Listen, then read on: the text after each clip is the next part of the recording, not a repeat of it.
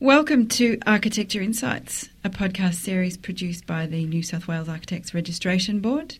My name is Di Snape and I'm here in the ARB's Purple Podcast booth with my co-host and our very own registrar, Tim Horton. Hi, Tim. Hi, Di. Welcome to Architecture Insights. In this next few episodes of Architecture Insights, we're going to hear from architects whose careers have benefited from an extraordinary gift. They've all been recipients of the very influential but actually quite little known Byron Hadley Travelling Scholarship, which is Australia's richest annual bequest for architecture. How about that? Tim, let's talk about who was Byron Hadley. Byron Hadley was an architect and educator. He was born in 1872 in England, came to Australia and took charge of the course at Sydney Technical College, and under him it became one of the great schools of architecture known around the world. It was the first school of architecture in Australia, wasn't it? It was, and Byron was a big part of that. He was recognised not only for his teaching but also for some of his buildings which still stand in Sydney. If anybody knows the Mitre 10 on Pitt Street, it's a Byron Hadley building. So when did he make this bequest? Byron's bequest was actually 1938, but it took a while to come to fruition, and so the first Byron Hadley was Bryce Mortlock in 1951, who actually studied the architecture of monumentality. Bryce Mortlock, of course, went on to found Anchor Mortlock and Woolley, which itself had a very proud tradition in Sydney. Somewhat monumental, you might say. And from a quick head count, I think that there have been 202 alumni of the scholarship since 1951. It's pretty impressive. And we're told that means around $3 million has been part of Byron's gift over the last 65 years, which is pretty amazing, which again makes it a fairly rare event in Australia, I think. So we've asked a fairly diverse bunch of those alumni to tell us about their Byron experience. In this episode, we'll talk to Dr. Deborah Deering, who's currently the North District Commissioner for the Greater Sydney Commission. And to do this, we've asked, and I want to bring in here our host for the series, curator and producer Jan Ryan, who speaks with Deborah. Jan is herself a philanthropist, understands the world of design, and she is speaking with Deborah, a recipient of a scholarship in 1986. In 1986, you went off to Europe with this Byron Hadley Scholarship, and you were looking at cooperative housing. Seems like a long time ago, but it was really cool in those days, cooperative housing.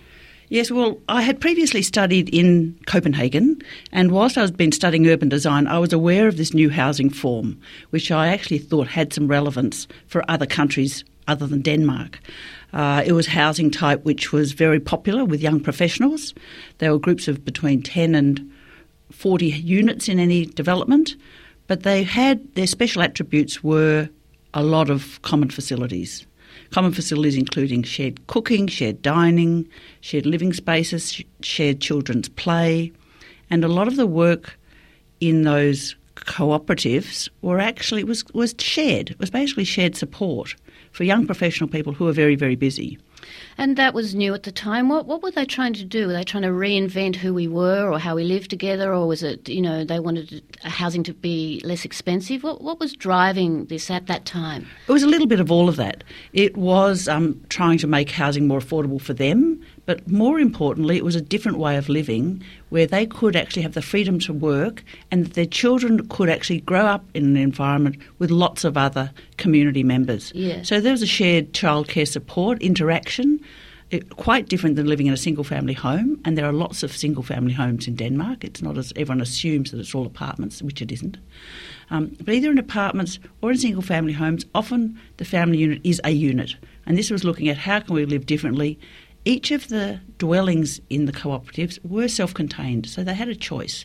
It wasn't entirely communal. It was actually you could choose to be private at certain times with their own cooking facilities, or they could go and live in a more shared context. So it kind of was a new way of looking at community and bringing community back into our lives. Yes, it was.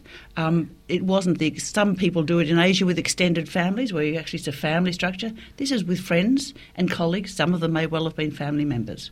Yeah. It was started in the interest in cooperative housing was actually initiated in the 60s by architects, a group of architects who said we can probably do this differently. And they did work together and look at what sort of management structures they could put in place, what contracts, what bank loans they could get. It wasn't social housing per se. No. It was an affordable housing to support very busy people. Yeah, it's kind of pioneering a new model, which I'm really interested in, because if we jump ahead to now, 30 years or so on.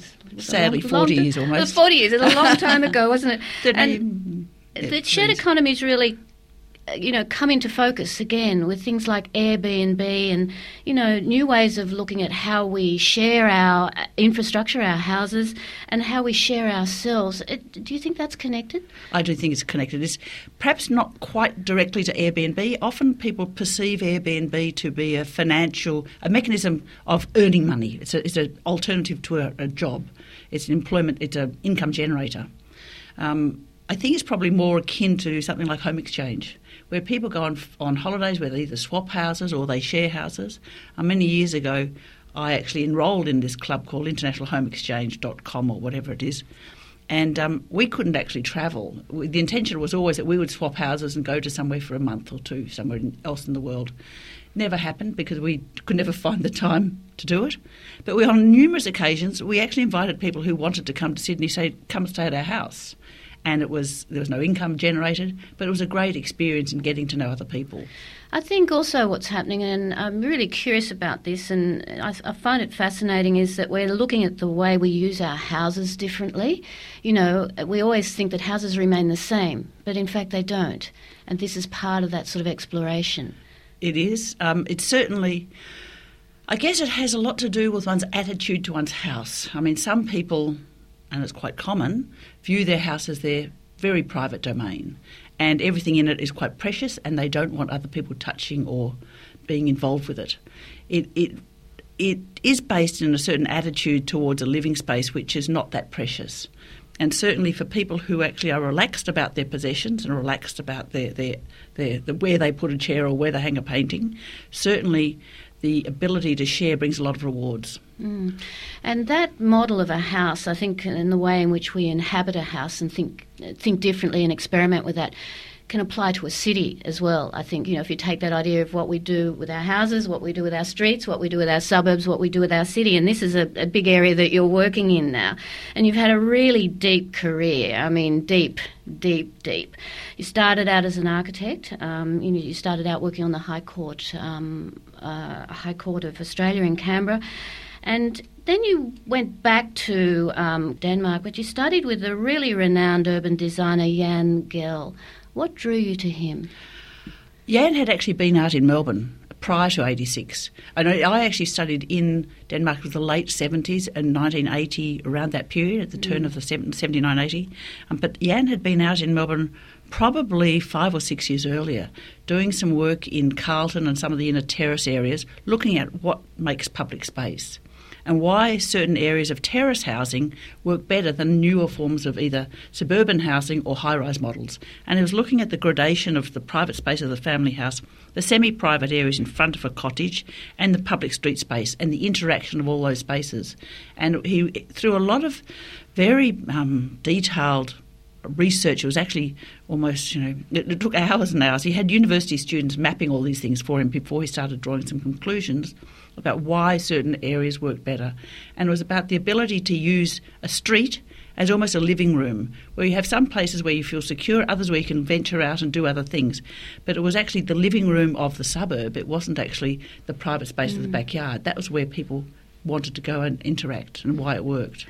So that was your first taste of urban design and planning per se? Because there was in Australia at that time, we hadn't really thought much about it in that way, and it was you who brought that back to Australia. Is that fair to say, the pioneering that came from that research and thinking?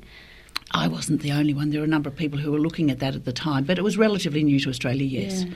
Urban design and planning had a very rich history in Australia, went back a long way, but it was far more, not necessarily Beaux-Arts, but it was more grand design. It wasn't urban design on a more fine-grained, humanistic that's scale. What I mean. It was the human approach to how people use public spaces, which I think was different at that time. And what is it that makes cities work in a community sense? It has to be safe. It has to be welcoming. It has to be a place for communities. And a good city is really about the people who inhabit it and who visit it. Is it a place that they want to be? Is it a place they want to stay? A poor city is one that people just want to go do business and leave. A great place is a place where people actually want to visit, stay and enjoy.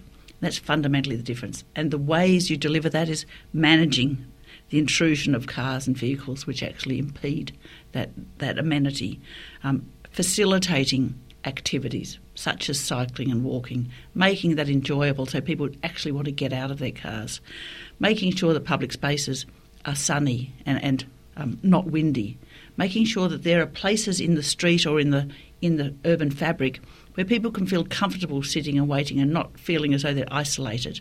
A lot of models for cities have actually been focused on either towers in a field where it feels pretty exposed to actually sit out in the public spaces.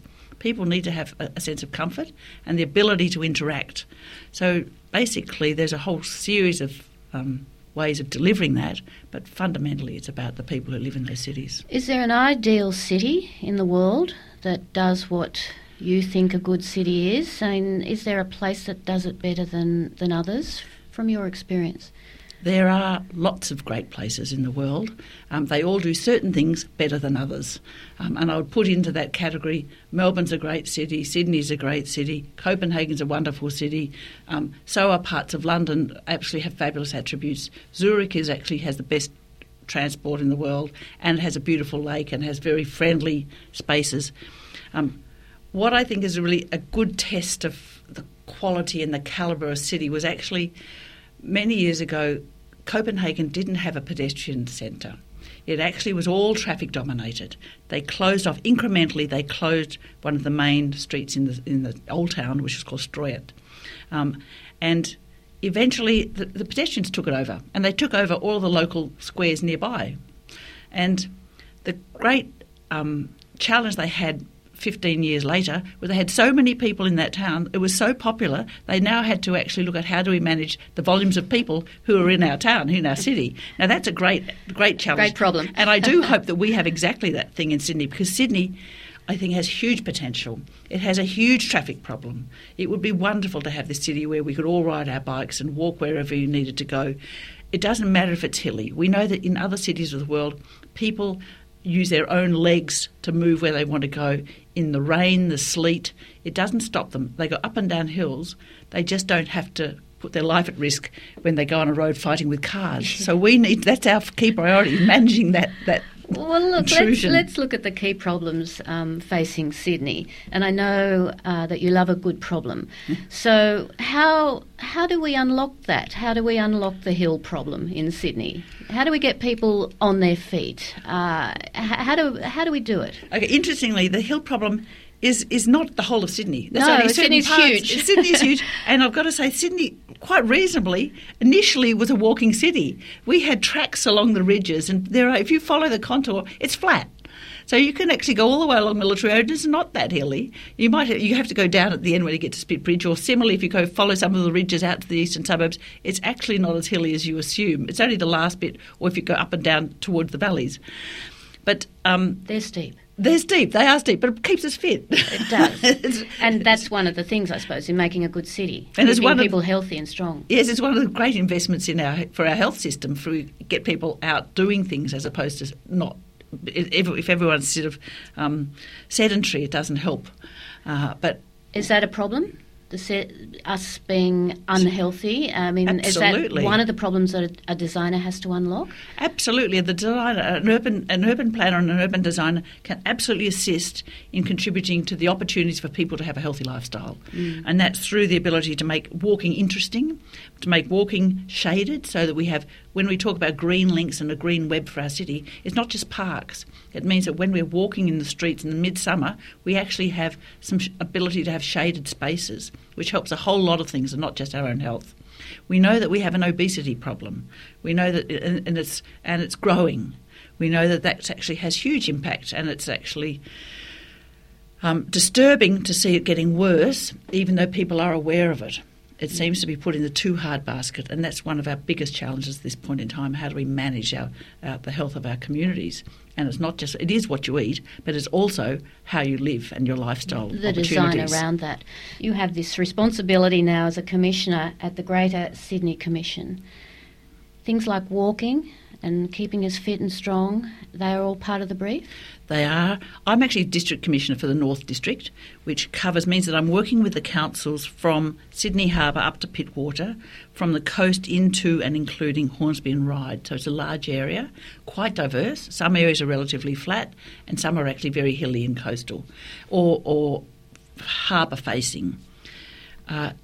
My role is to work with the communities and the councils about how do we live a better Sydney for everyone, and what can we do in those districts to support and improve the future development and growth, and how do we manage growth better going forwards. So in every major project, we are delivering a much better place than had we not been there. So the general users of cities understand them. It's intuitive. It's intuitive. But we've got to unpack that. Yes, the general users know what parts of a city they like. That's where they want to go. It's no accident that inner Sydney has actually got a greater density and desirability and inflated prices than other parts of the metropolitan area. It's where they want to be because there's amenity, there's convenience, there's a whole lot of other things which you won't get when you're living 30 kilometres out of the CBD. We need to understand what are those attributes, and when we develop 30 kilometres out of the CBD, we need to actually ensure that we provide the same amenity and the same sort of opportunities. They won't be identical, of course, but they will be great connectivity, great places, great living environments, not just sort of a cheaper model for housing. Housing affordability should be open for all, but so should the amenity of living in a city like Sydney. And there are things like being warm, being safe, good light, things that make... Community spaces, activated neighbourhood centres, not empty shops with 3 things on the shelves, prosperous neighbourhoods, places which people can call home, and they do, and working relatively close by so they're not having to commute for an hour and a half every day. It's a really big task. It's a huge task, absolutely We've huge task. We've sort of made a mess of it, and we have to unmess it. It will take 40 years before actually Sydney can actually see the merits of what we're doing now. There's a lot of talk about a 30-minute city, and that's important. But 30 minutes in a car is still a long commute. It's a long time. So that's actually an employment commute. We also need 10-minute cities, 15-minute cities around our neighbourhoods, 15-minute neighbourhoods. So you can walk. We all know that no one's going to walk more than 800 metres to get public transport or a bottle of milk. So we have to make sure that within that 800 metres we've got opportunities for them to have that sort of amenity. So within that there's a lot of little spaces that connect to a whole. Is that the way it works? Connect is exactly the important word. Yeah. Is how do you connect in a public context, and in that connection you're not only connecting from place to place, hopefully you'll be connecting people to people because you'll be out of a car and being able to meet those who live round you. That's important too. Women in the profession, it's hard for women, and you've pioneered in many ways a role for women. It wasn't easy, I must say, but I wasn't the only one. Louise Cox and others who were architects early on who had exactly the same experiences. We often didn't get the same opportunities as the men, our male colleagues, but sometimes we did. Sometimes we got preferential treatment, so it was varied. I think it's a lot healthier now when we see 50% of the enrolments at university or more being women in architecture. That's great, and it's critically important going forwards. But if we want to actually benefit from the skills of 50% of our architects as they come out of university, we have to make it happen. It's not going to happen naturally. So it has to be a conscious decision to actually try to keep balance within office environments, try to keep a balanced workforce involved in employment. And all of this started way back in 1986, I know a little bit before, but with your Byron Hadley scholarship and a trip to Europe. It did. It was a great opportunity. It was actually it was a relatively short trip. I think I went for 6 or 8 weeks. I did a lot of work. It was a really was a real luxury and honour to be able to go over there and explore something in detail. It was fairly focused on cooperative housing. So we've gone from cooperative housing to cooperative cities. Yes, it is. That's actually, I've never even thought of it like that. But how do we deliver a city which is better for all of us is exactly what one of our tasks is, probably the key task. When we say all of us, I mean all-inclusive, including commerce and the environment and the people who live in the cities. How do we do that? That is about cooperative cities. Oh, that's wonderful. Thanks, Deborah.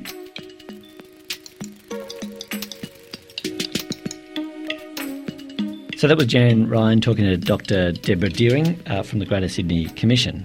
It's pretty amazing to think that following on from her BIRA research trip, that Deborah and Jan suggested Deborah was a bit of a pioneer in the area of urban design and planning in Australia. And she talks about the idea of collective housing being something that she was studying in the 80s. Gee, that feels like a long time ago now. And it's gaining some momentum again, would you say? It's fresh again. I also like the idea that the cooperative housing has become the cooperative city. You know, the idea that city making can be a collective exercise. Do you think we're doing that yet, though? Greater Sydney Commission is, a really good start. I think it's great to have Deborah and others who are commissioners leading this. So we'll wait and see. And you can hear more from other BIRA scholars on our podcast series in the coming weeks. Jan will be speaking with Hannah Tribe of Tribe Studio, Matt Chan from Scale Architecture, Imogene Tudor, who's currently with Sam Crawford Architects, and Ben Peake, who's almost finished his report from following his scholarship last year and is working for Carter Williamson Architects. You've been listening to Architecture Insights, brought to you by the New South Wales Architects Registration Board. I'm Di Snape.